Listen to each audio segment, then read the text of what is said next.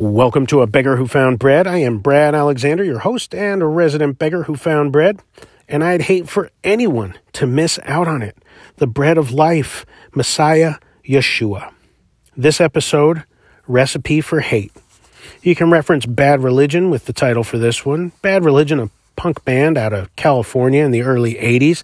And, of course, they originally stood for everything punk rock ascribes to. Anti-establishment, anti-everything, anti-religion, well, mostly Christianity, anti-government, anti-police, anti-rules. And they claimed, as most punk bands do, to be pro-anarchy. And like so many others with age, they lose a little of that idealism and they succumb to the system.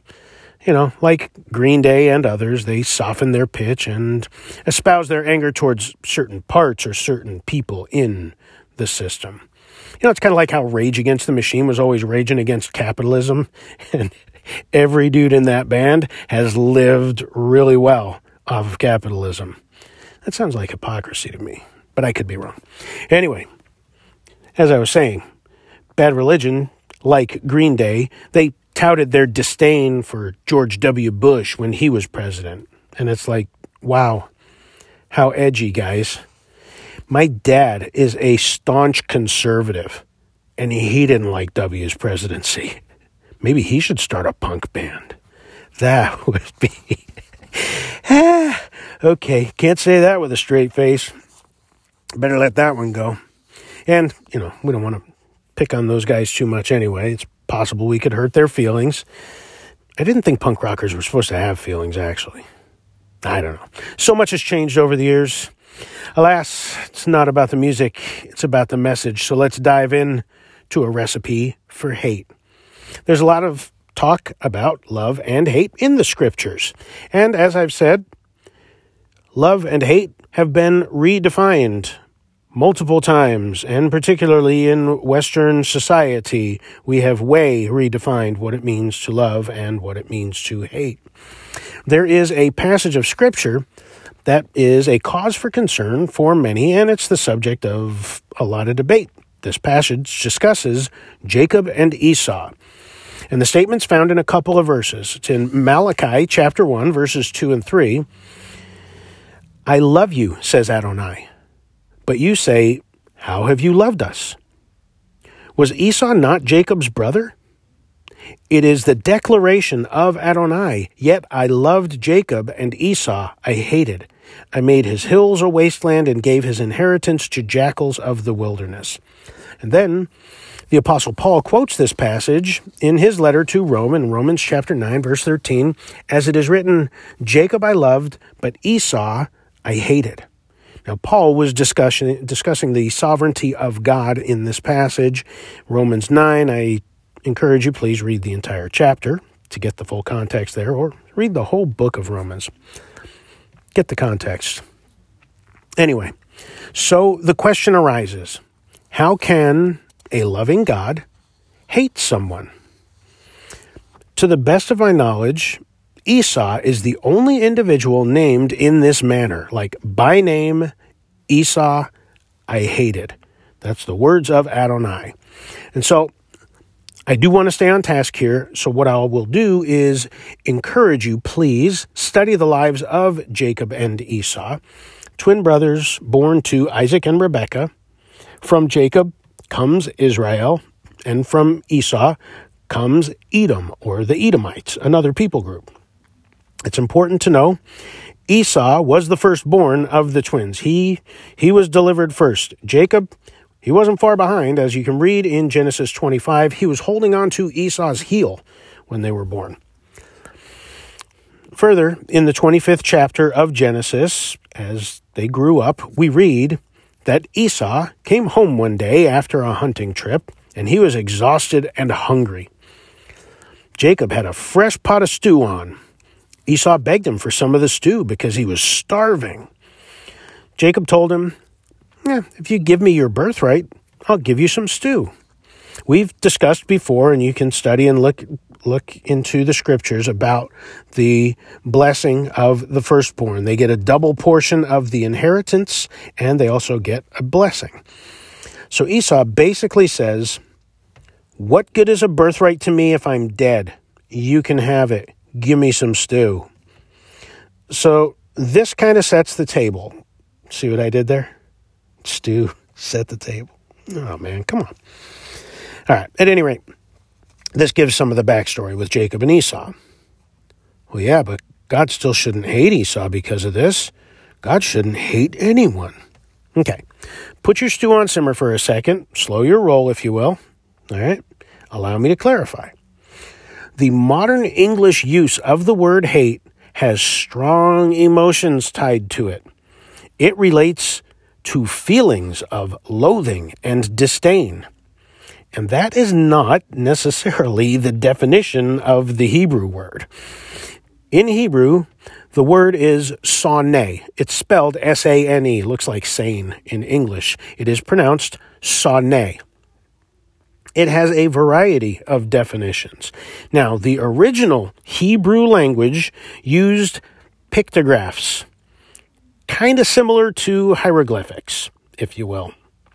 So these pictographs, they were word pictures. And so for the word soneh, the pictograph used is a thorn and a seed. Thorns cause individuals to change directions. Like if you're walking through the woods and brush up against a thorn bush, you're going to move, right? You'll alter your direction, not desiring to continue experiencing that pain. In times of old, thorns were used on fences to protect flocks, or they could even be used on weapons. This is how we need to think of this word, hate. Not as a deep, intense emotion of confrontation, but of an avoidance or a lack of involvement in one's life due to pain caused. Esau had such disregard for the birthright and blessing of the firstborn, he traded it for a bowl of stew. His decision was an affront to God. It was an affront to God's blessings. Thus, God relinquished his involvement in Esau's life.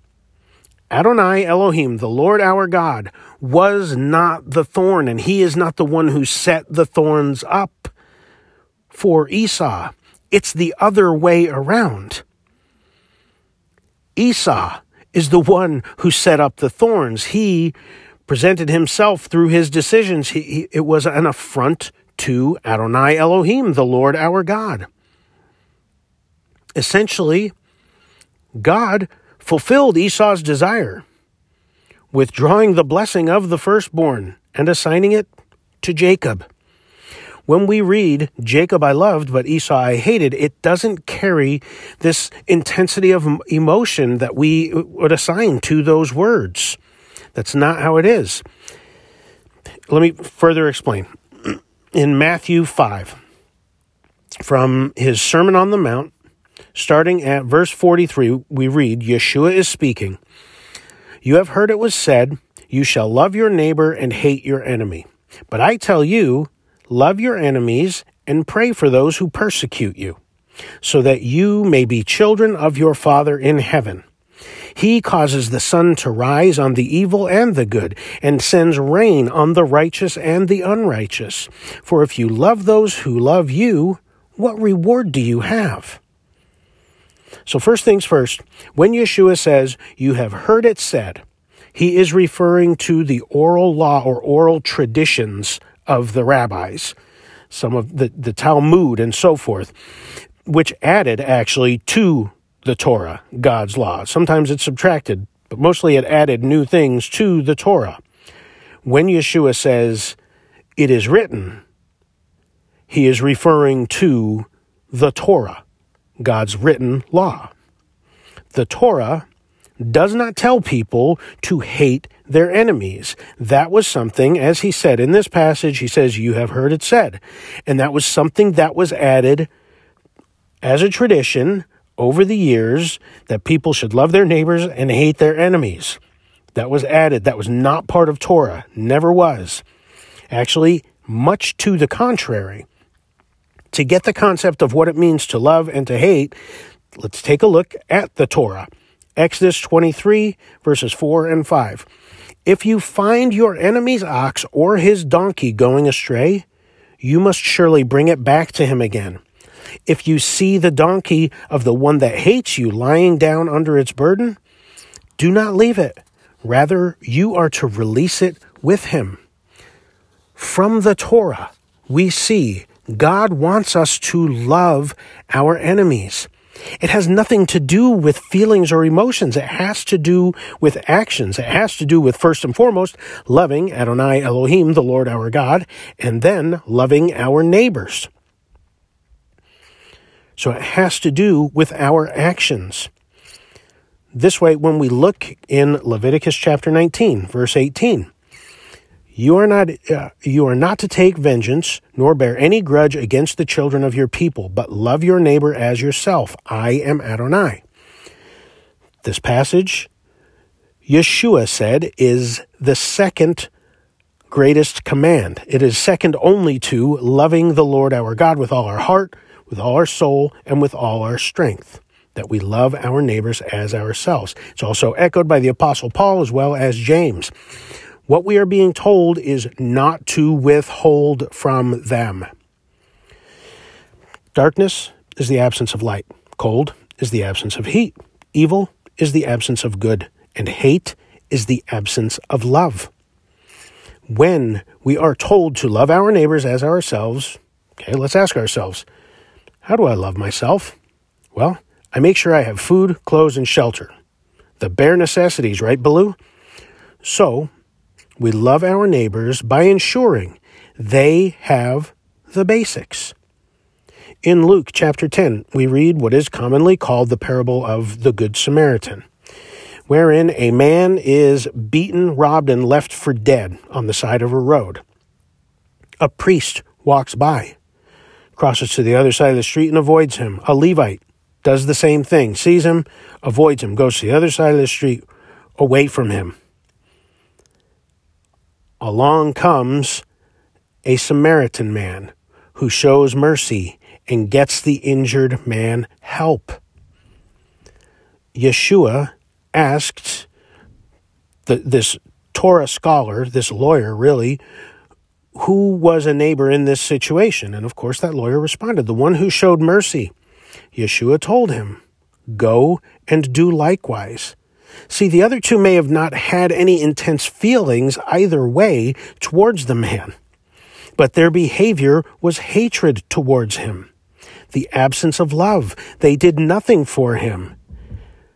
So their inaction and perhaps indifference was hate. And notice when you read that passage, what did they do? They altered their course. Just like I was saying earlier when we were talking about the thorns. Altering your course. They altered their course, and thus what they did was hate towards that man. In James chapter 2, after reminding us that if we transgress any part of the Torah, we are guilty of all of it. The Apostle James then, and he is, of course, the half-brother of Yeshua, he writes this, what good is it, my brothers and sisters, if someone says he has faith but does not have works? Can such faith save him? If a brother or sister is naked and lacks daily food, and one of you says to them, go in peace, shalom, keep warm and well fed, but you do not give them what the body needs, what good is that? So also, faith, if it does not have works, is dead by itself. And sure, it's nice to offer pleasantries, to offer well wishes and even prayers for folks. I'll pray for you. But particularly when we're talking about brothers and sisters, children of God, if we are able to help meet those needs, that is loving our neighbors. To withhold what equates to love them would be to make sure their needs are met. To withhold that is hate. Finally, some strong words from 1 John chapter 3, starting at verse 14. We know that we have passed from death to life because we love our brothers and sisters. The one who does not love remains in death. Everyone who hates his brother is a murderer, and you know that no murderer has eternal life abiding in him. We have come to know love by this.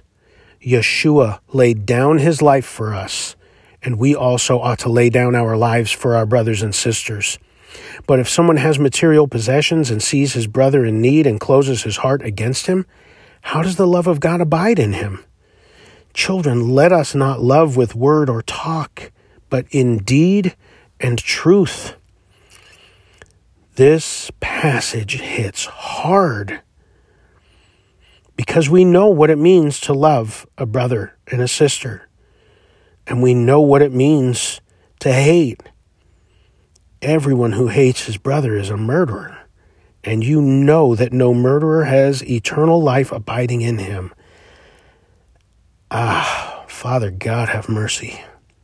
Wow. And do you remember how Yeshua said we would be known as his? How we would be known as his followers? It's by our love for one another. When we withhold, when we do not love our neighbors in deed and in truth, just in word, our inaction is hate. We see God hated Esau by withholding the blessing of the firstborn. In truth, Adonai denied Esau the blessing he readily forfeited for a bowl of stew. We can at times certainly be moved by compassion to help, and that's good.